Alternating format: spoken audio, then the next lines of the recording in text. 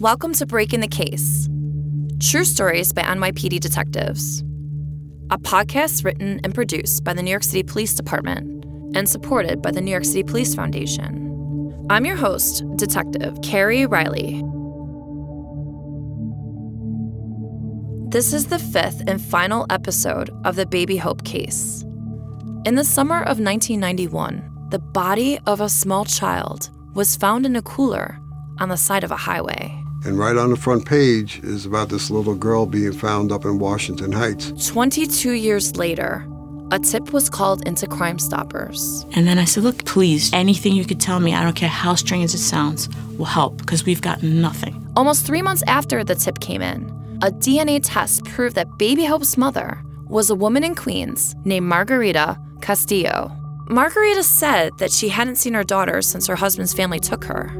At the end of the last episode, a suspect was in custody. It's October 12th, 2013, in the early hours of the morning. Our reporter is Edward Conlon, a former detective. This story contains some extremely disturbing content and may not be suitable for everyone. Please be advised. Episode 5, Baby Hope, In the Box.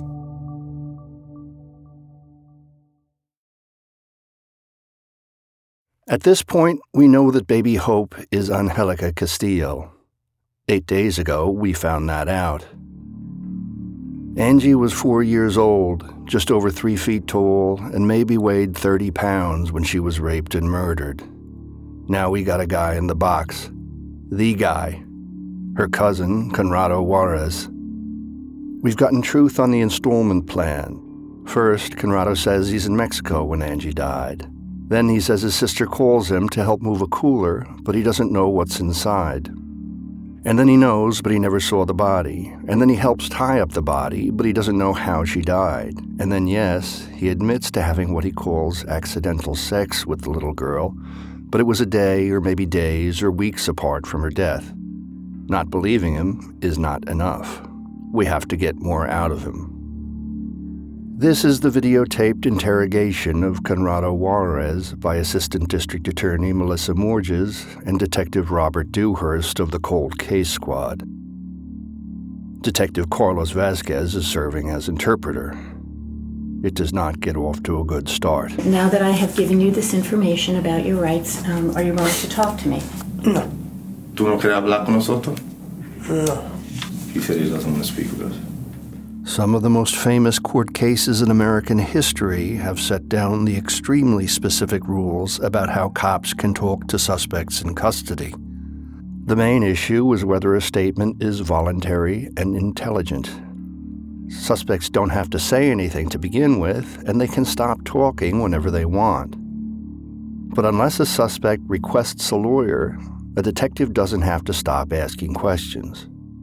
Bobby Dewhurst knows that. He holds up the earlier version of the Miranda rights, which Conrado signed. It's the same as what you signed earlier, though. The same thing. Es la misma cosa que tú firmaste antes, que tú querías hablar. Es la misma cosa. ¿Quieres hablar? Entonces, sí quiero hablar. Yes, he wants to talk. Yes. So that was good to hear, and it was good to have on video. Que la hermana mía He states that his sister who passed away called him and told him to come to the apartment. This sister is Balvina? Sí. She wanted him the following day to move a cooler. He's trying to go with an earlier version of the story. Remember? He's home, he gets a call, his sister needs help moving a cooler. We're past that. We're supposed to be. Bobby Dewhurst is definitely past it. Conrado, remember how we just spoke a little while ago? You said you came home, Balbina was in one room, the girls were in another room, sleeping. It's slow going. Very simple and specific questions and statements, 2 languages. Melissa Morges asks most of the questions. You said you got home and everyone was sleeping? Conrado sits with his arms folded. Sometimes he shifts in his seat. The chair swivels. He looks at Melissa Morges when she asks a question, and then he looks at Carlos when he translates. He looks tired but alert. He nods his head. grunts here and there when he agrees, but he says as little as he can. And what happened after that? He's referring that he said that Angie was not alive when he got there. When Angie was still alive, Cuando Angie todavía estaba viva, you told the detectives that you had very affectionate sexual relations with Angie. tú dijiste that was way before that night. Okay, so tell me about... The purpose of this interrogation is to get an admitted child rapist to also admit that he's a murderer. How do you do that?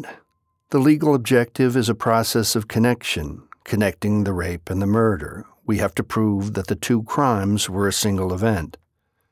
Remember, the cause of death is homicidal asphyxiation. Baby Hope was suffocated. And you try and connect the two crimes by separating the man from the act. To do that, you minimize and you empathize. They're minimizing when they talk about what happened as an accident, but the empathy is sincere. The detectives and the DA believe, they have to believe, there's some humanity in Conrado they can reach. Otherwise, he's going to walk out of the room a free man. Tell us what happened. Tú puedes decir a la fiscal cómo pasó. He said he came home drunk. He was unaware what happened. And it happened by accident. It would be slow going even if they all spoke the same language. Melissa Morges tries to pin him down on the specifics. What happened between you and Angie? ¿Qué pasó entre tú y Angie? Was Angie asleep? Was it nighttime? Era por la noche. What did you say to Angie, and what did you do with Angie? Conrado's answers are as vague as he can make them. Again, he says he was drunk, it was an accident, but there was sexual contact. Here's a highlight reel of questions. You said she was already awake when this happened. She didn't say anything. Did you think she might tell somebody what you did? No, he says, he didn't. Tell me about what happened when Balvina called you and asked for your help. How do you know that she was dead? How did Angie look? Did she have any marks on her, any bruises? He says he couldn't see. It was night. No, the lights weren't on. And no, he wasn't curious. Balbina told him not to ask questions. Didn't you want to know what happened to Angie? No, he says. Melissa moves on. So you had to put Angie in the cooler, right? Yes. Okay. How did you do that? Conrado's much more willing to talk about that. In the video, he looks relaxed, relatively, and he goes into a lot more detail. He gestures with his hands to show how the body fit into the cooler. Bobby gives him a piece of paper, and Conrado folds it to show them. He talks about the ropes, the bag, the cloth, the soda cans. He takes them through the trip in the taxi to Inwood with Balbina. But he still insists she wouldn't tell him what happened. Did you see the cooler on TV? Sí. Yes. And did you know it was the same cooler? It was the same cooler that we brought. What did you think when you saw this on TV? At first, I wanted to go to the police, but then I pulled back because I said, that's my sister. She's going to get very upset at me. Did you worry that somebody would recognize Angie and call the police? At that time, I was confused. He's backsliding again. It's time to push him a little. You know that when they found Angie, they took her body to the place where doctors examine the dead. You understand that, correct? Do you know about DNA? Have you heard about that on TV? What do you think the DNA test will show? If the DNA comes back positive, what can I do? I have to accept it. So, Conrado, what we spoke about before with Angelica, remember? You were drunk. You did not want to hurt her. Tú no querías hacerle daño a la muchacha. No. There's a lot of feeling in that response. You want that. Bobby Dewhurst is glad to hear it. You didn't want to hurt her, but something happened. It was an accident. Tú no querías hacerle daño a ella, Right. pero fue un accidente. Exactamente. Exactly. I mean, it was a drink. Era la bebía. Sí. Right. Yes. Tell me what happened so I can understand that it was an accident. La fiscal quiere saber. And so Conrado does. He says Angie's coming out of the bathroom when he goes into the apartment. Did you hold her by the hand to bring her in, or did she just follow you? Did you put your hands on her mouth so she wouldn't make a noise? We're narrowing in here. This is the likeliest scenario for a rape turning into a murder. I think I would be worried that a little girl would make a noise. No, he says. Time to step back a bit. Let me ask you, were you concerned that she might tell somebody what happened? And he's shutting down again. Step back again and move to the side. There's a lot of dead air and shrugging in the next 6 minutes, so I'll just give you the gist. Basically, he says that because there was no penetration, it wasn't such a big deal. That's why he wasn't afraid Angie would tell Balbina or Efigenia later. And that's why she didn't yell or cry out at the time. I do not think you're a monster. Conrado nods when she says that. He agrees, before the line is translated. Is it possible, by accident, that you could have rolled over on Angie and you were drunk and you hurt her? Is it possible by accident you wanted to keep her quiet and you put your hands on her mouth and you hurt her?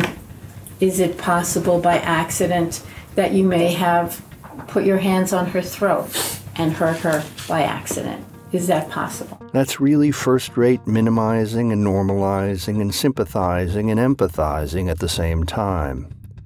But he doesn't go for it. No, moment. Not at any moment. How can you be so sure? You were saying you were drunk. You were saying you lost control. Recién del momento que le... He said he reacted with control, which I don't That does not make sense. They're at an impasse.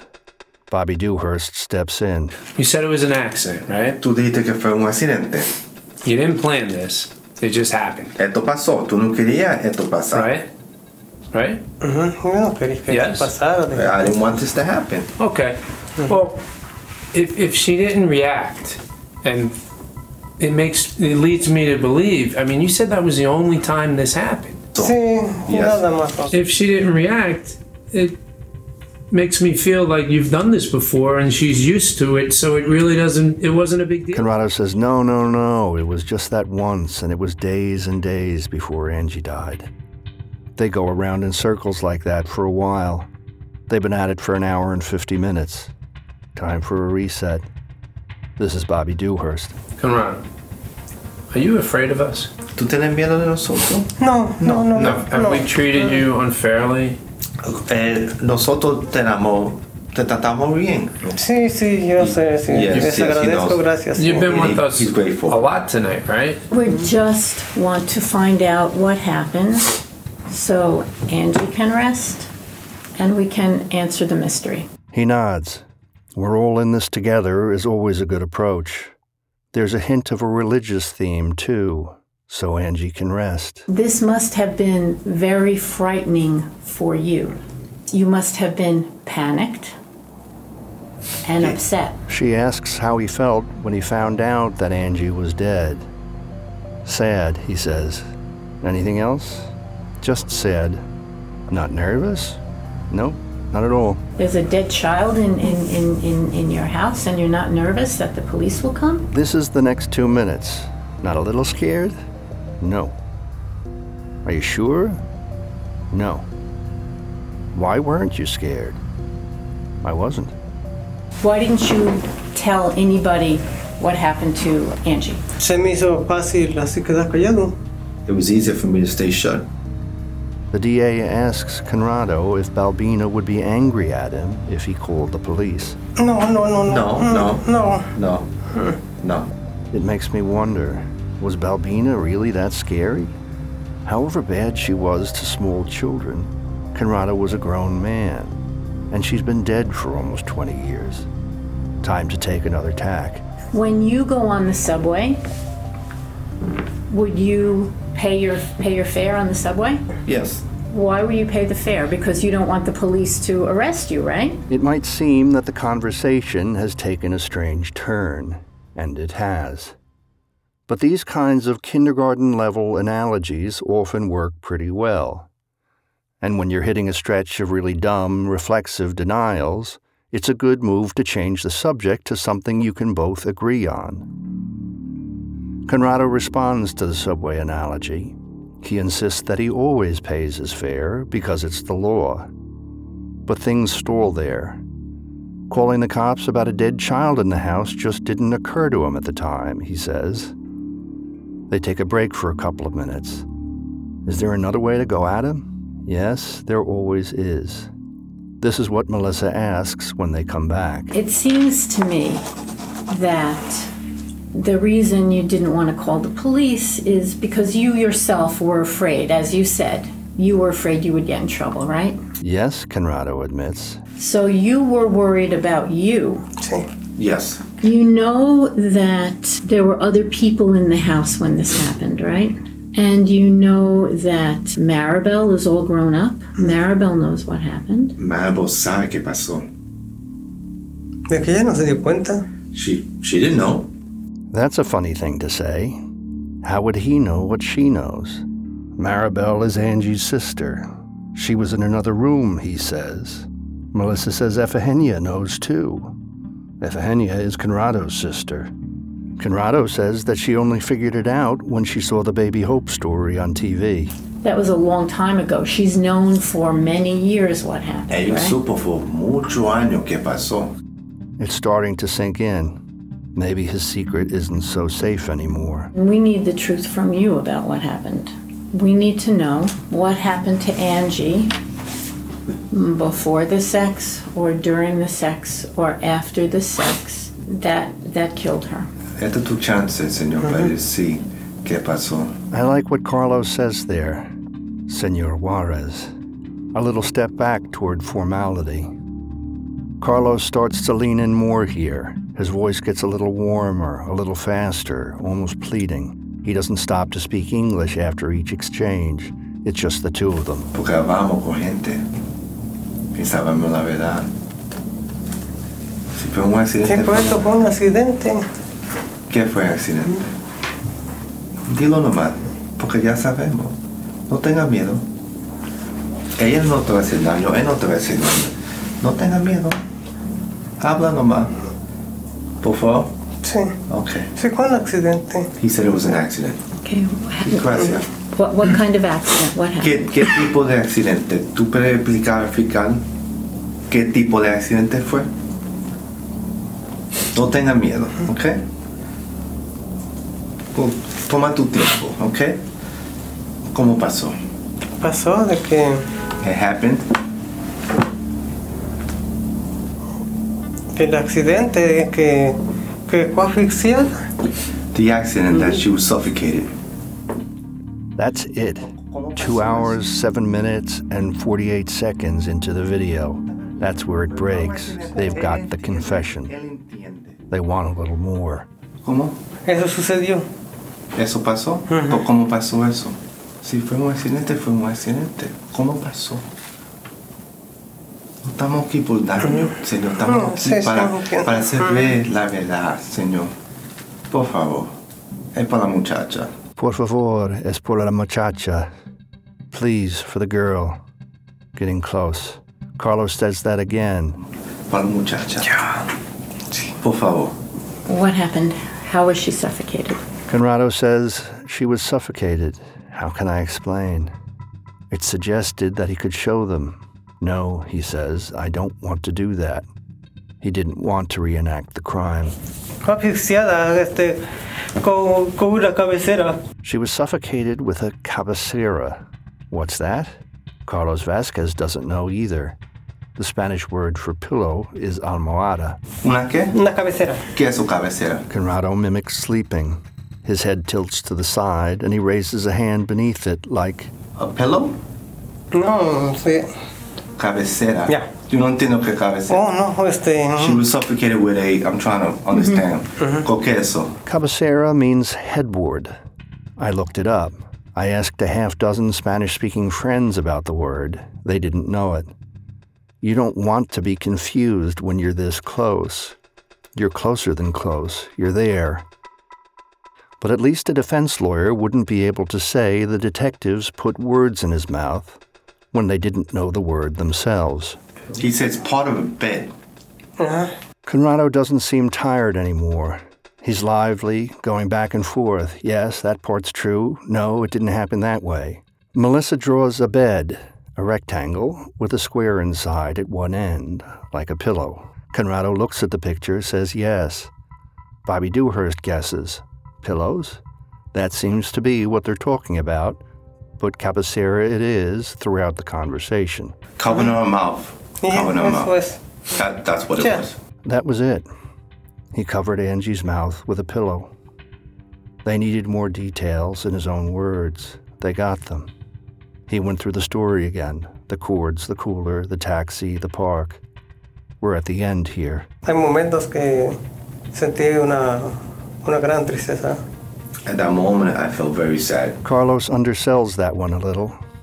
Un gran tristeza is a great sadness. What can I do? It happened. I can't go back into time, man. I can't go back into time.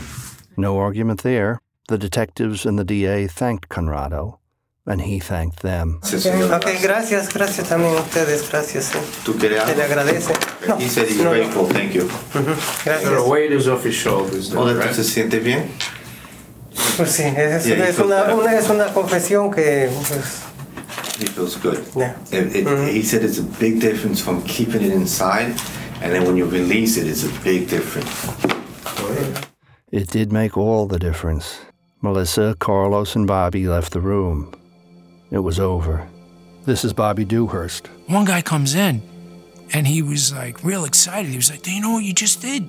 I don't think it really set in. I think I was fatigued. I was tired. I worked, pretty much 8 days straight. Everybody was happy. It was a good night. It was that feeling of accomplishment. It was also like wow.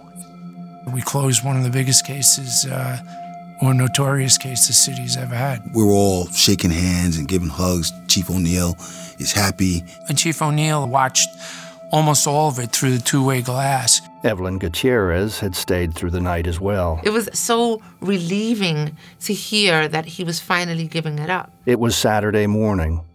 The detectives came into work Thursday, and they hadn't left since. This is Commissioner O'Neill. It was an intense, as I recall, 59 hours, almost 59 hours straight.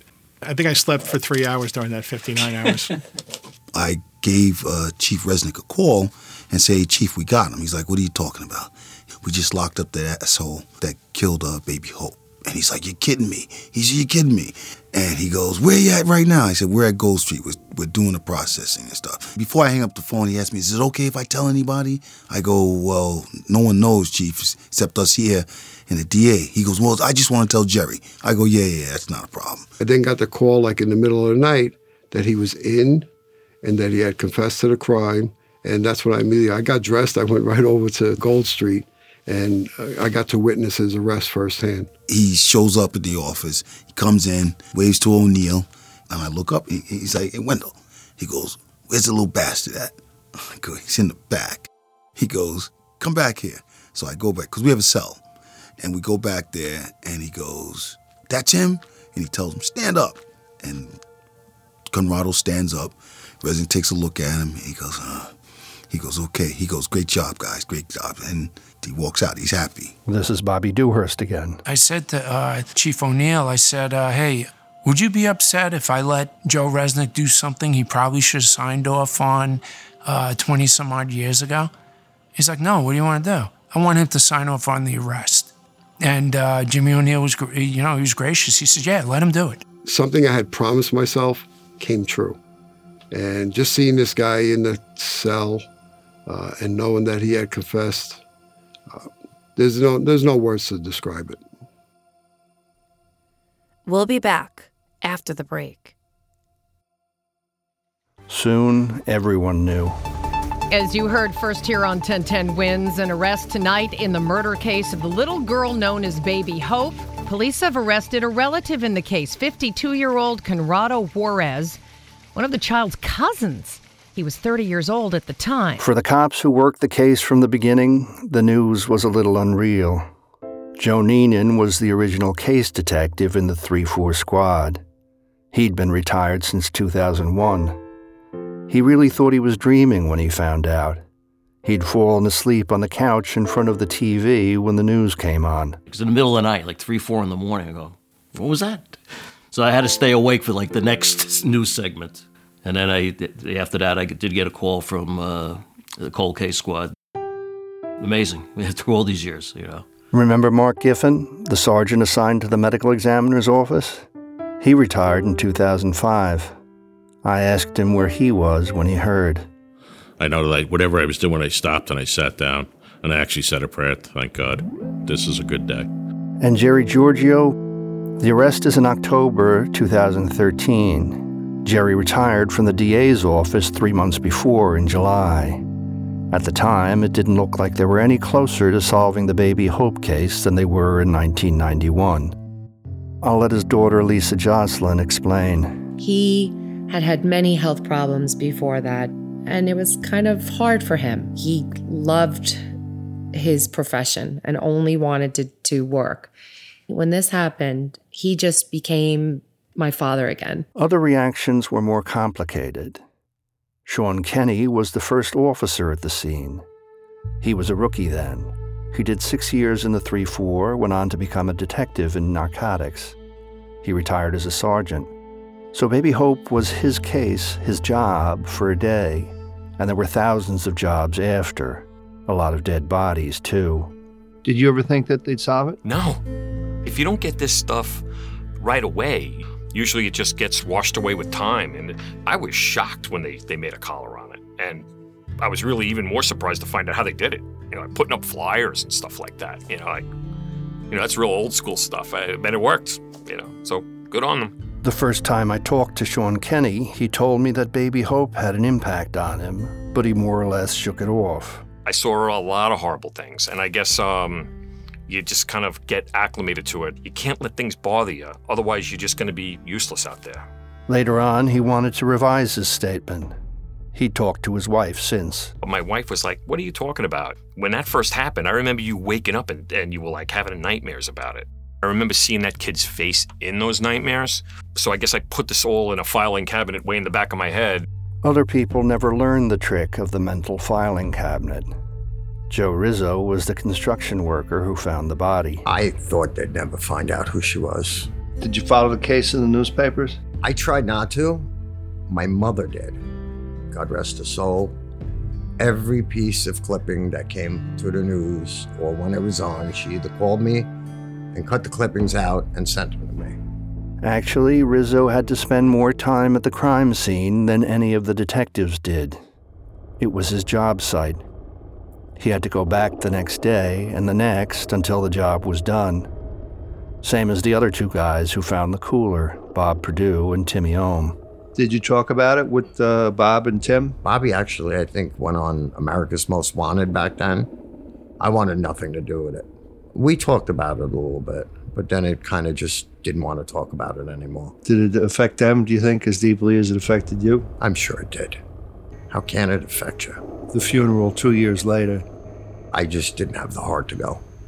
Joe had a good life, got married, 4 kids, good job, working hard. But there were other bad days, too. Oh, I worked till May of 2001. That's when I got hurt on the Triborough Bridge. And what happened to you there? A piece of concrete fell 50 feet and landed on my head. So I got forced into retirement. So physical pain as well that he still deals with. But I'm not sure if he'd say it was worse than that memory from the summer of '91. When the arrest was made in 2013, how did you hear about it? I want to say I heard it on the news, and then the DA, Melissa Moore, just called me and asked me if I would be willing to come in, talk with her.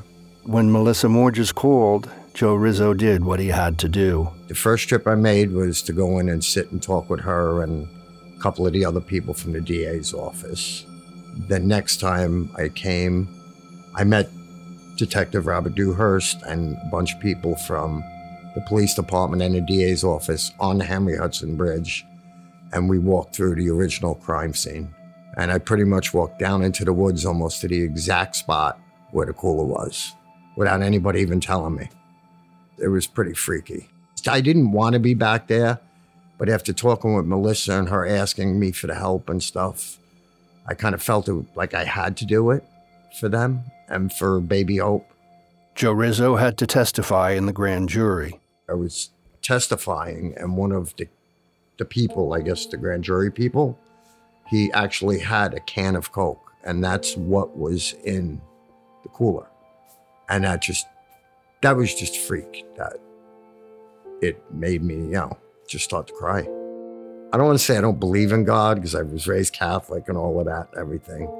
But I still don't know what possessed me that day to, one, go down to the cooler and open it. And two, why did I cut it open so gentle? I have no idea. But something made me do that. This case is personal for me, and being with Melissa and being with Detective Dewhurst and all of that, I seen how hard they worked for it, to get justice for her. To get justice, that wasn't done yet. This is the complicated part of the story, and I'm going to tell it the fastest way I can. For 22 years, the NYPD was desperate to get whatever media attention they could for the case, and we didn't mind the accolades after the arrest. Here's a TV clip with Detective Elena Donnell from Crime Stoppers. Take us to that time. You're here, it happened right here at this desk, right? Right, it did. I could tell in the caller's voice that there was a sense of urgency that I hadn't heard in any of the calls. Conrado Juarez's lawyer held a press conference claiming the confession was coerced. A couple of days later, Conrado did an interview with a New York Times reporter named Francine Robles. 9 out of 10 of her previous pieces were about coerced confessions, so this was her beat. But in her article, Suspect Recants, The Short Life of Baby Hope, it's pretty clear that she does not smell Pulitzer in the Conrado Juarez story. She spends 45 minutes with him in Rikers Island. He denies raping and killing Angie, but otherwise he sticks to his warm-up versions of his confession. Balbina calls to move a cooler and so on. There's some new material too, and it's unpersuasive. He says the reason Angie was tied up was because she acted up. She hit her sister. And that Balbina told him Angie died from falling down the stairs. It's a pretty long article, given that the reporter plainly doesn't believe him. When Conrado claims that his sister called him on a cell phone, she notes that only 3% of the U.S. population had a mobile telephone in 1991. And it ends with a quote from Conrado, "Who would believe me?" Not Francine Robles, apparently. The DA's office wanted the reporter to testify. Francine Robles would be able to corroborate large parts of what Conrado said, and nobody could claim she was twisting his arm. No news organization wants its reporters to have to take the stand, ever. And in New York State, what's called a shield law agrees almost all of the time. Under the law, confidential sources have absolute protection. Conrado's on-the-record interview was obviously not confidential. But for a reporter to be forced to testify about non-confidential information, it has to be both essential to the case and unobtainable from any other source. Papers were filed and positions were argued. In April 2016, the trial judge ruled that the reporter had to testify. The Times appealed. In October 2016, the appellate division agreed with them. They thought the DA could make its case without the reporter. And then the DA appealed to the New York State Court of Appeals, the next and last stop. In June 2018, those judges said the appellate division made a mistake. It didn't matter how important they thought the reporter's testimony was. Only the trial judge could decide what the jury needed to hear. But by that time, there was a new trial judge. The Baby Hope case had been reassigned. The new judge made the same ruling as the old judge. The reporter had to testify. The Times filed what's called an Article 78 motion. That's sort of a last-ditch, break-glass-in-case-of-emergency appeal. And while that was being decided, this happened. The man accused of killing a toddler known as Baby Hope has died in custody. 57-year-old Conrado Juarez died of complications related to pancreatic cancer. 5 years ago... I really don't have a problem that Conrado Juarez never faced a reckoning in a court of law. We got the bad guy. The world now knows Baby Hope's real name. And we know what happened to her. But let's go back to the fall of 2013. Other situations were also unresolved. There was a lot of anger at Margarita Castillo after the news broke. Why hadn't she done anything for all those years? Why didn't she ever call the cops? At first, she wouldn't talk to the press, and then she gave an interview to Telemundo. No llegué a la policía por miedo de no ser escuchada. She said, I didn't call the police for fear of not being heard, of not knowing the language. That was my mistake. She also said that she didn't believe that Angie was really missing since her father had taken her. A lot of people didn't want to hear that. Joe Rizzo was one of them. It's your daughter. I have 4 kids. I have a daughter, 3 boys, 5 grandchildren. How do you don't say your daughter's missing? I have no love lost for the mother at all. The most vocal contingent were the old crew, the detectives who worked the case from the beginning. This is Joe Neenan. It's a baby. Somebody's got to know something. And to this day, I can't believe that somebody didn't come forward. And Jerry Giorgio was very public in his opinion. He did not think much of Margarita. I asked Kay Giorgio about it. Any mother that didn't do her job, he didn't have too much use for him. What was interesting was how the cold case detectives took the opposite stance. Wendell Stratford was pretty passionate about it. It wasn't nice. I didn't like it. The cold case detectives had seen Margarita at home with her kids and grandkids. It was a busy, happy, ordinary scene. Wendell talked about being with her when she was confronted with the reality of Angie's death. Husband sat next to her, and she started clasping her hands, and she was rocking back and forth, and then she started crying. You just felt bad for her. He talked about how Margarita was still afraid of Genaro, her ex. She kept a picture of him so her kids would know what he looked like, just in case. They used to watch for him. I mean, she did tell us that they kept track of him. I don't know why. She might have always been worried that he was going to come back and, take the other girls from him. She was trying to get her life on track after Genaro had disrupted the entire thing. And as far as she knew, the kids were with him somewhere. And then she just started a whole new family. Evelyn Gutierrez felt the same. In the beginning, when I first saw her, she was with a bunch of kids, and it seemed to be her grandkids. And she seemed very normal, like a mom, like a grandmother. She was like me. I'm a mom. Culturally, it seems kind of normal to have the children being raised by other family members, especially if they're coming into this country. Bobby Dewhurst talked about Margarita having 2 abusive husbands, about being an immigrant in the city, maybe fearful of police. Anyway, as far as Margarita's concerned, I go back and forth. Remember, the Crime Stoppers tip originated from inside the family. Somebody knew something. But a lot of people are pretty good at refusing to believe what they can't accept. There's no need for me to judge. A lot of guys were bitter. They were bitter by the fact that no one ever reported this little girl missing, but I think they didn't know the whole story. There was Margarita was married to an individual back then who says he's taken Angelica back to Mexico. And she, somewhere deep down inside, she probably didn't believe that, but that's probably what was conveyed to the sisters. I'm not being naive, but I just see it a lot differently. I first talked to Chief Resnick almost 20 years ago, but I couldn't say that I knew him. A couple of days after we taped, he sent me something in department mail. It was a laminated prayer card. One side had a picture of an angel leading a little girl by the hand.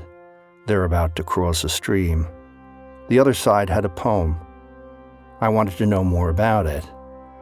I asked the chief if we could sit down and talk again. By the way, I think I told you, this was written by my daughter-in-law and my wife, and they knew the Baby Hope story. Yeah, I'd say they knew the story. There was that family vacation in the Poconos in the summer of '91.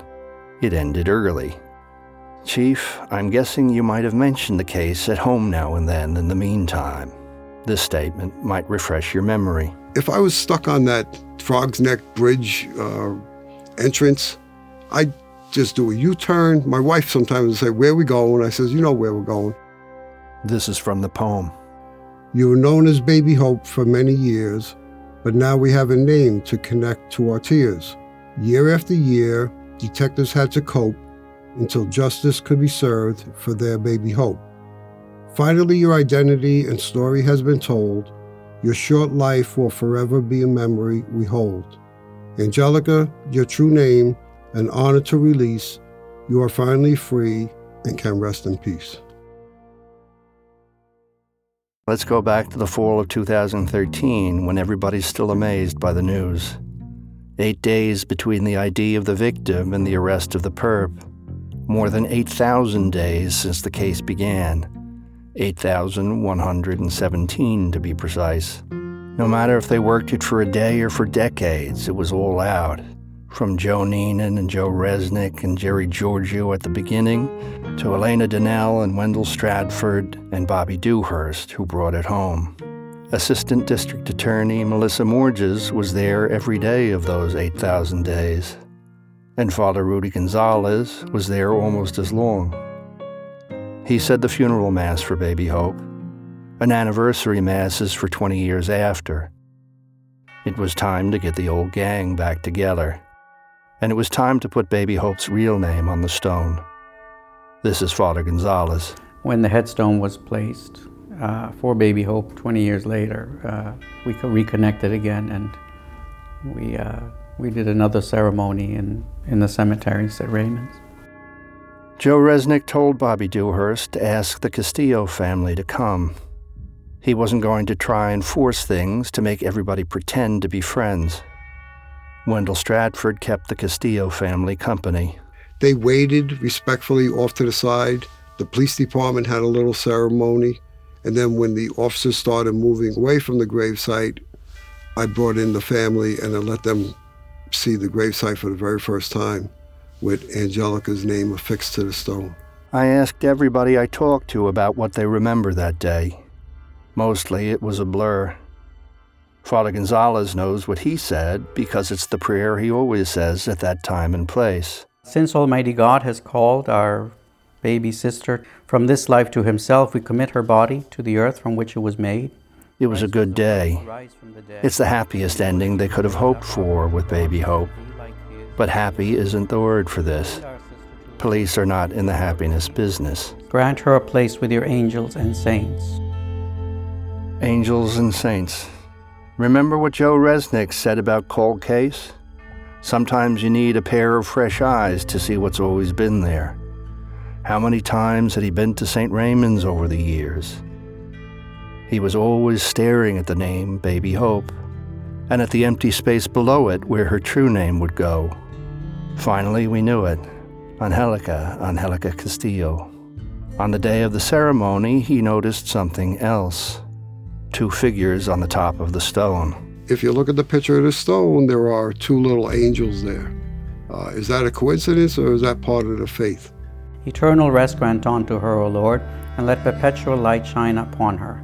May her soul and the souls of all the faithfully departed, through the mercy of God, rest in peace. Amen. Amen. Thanks for listening.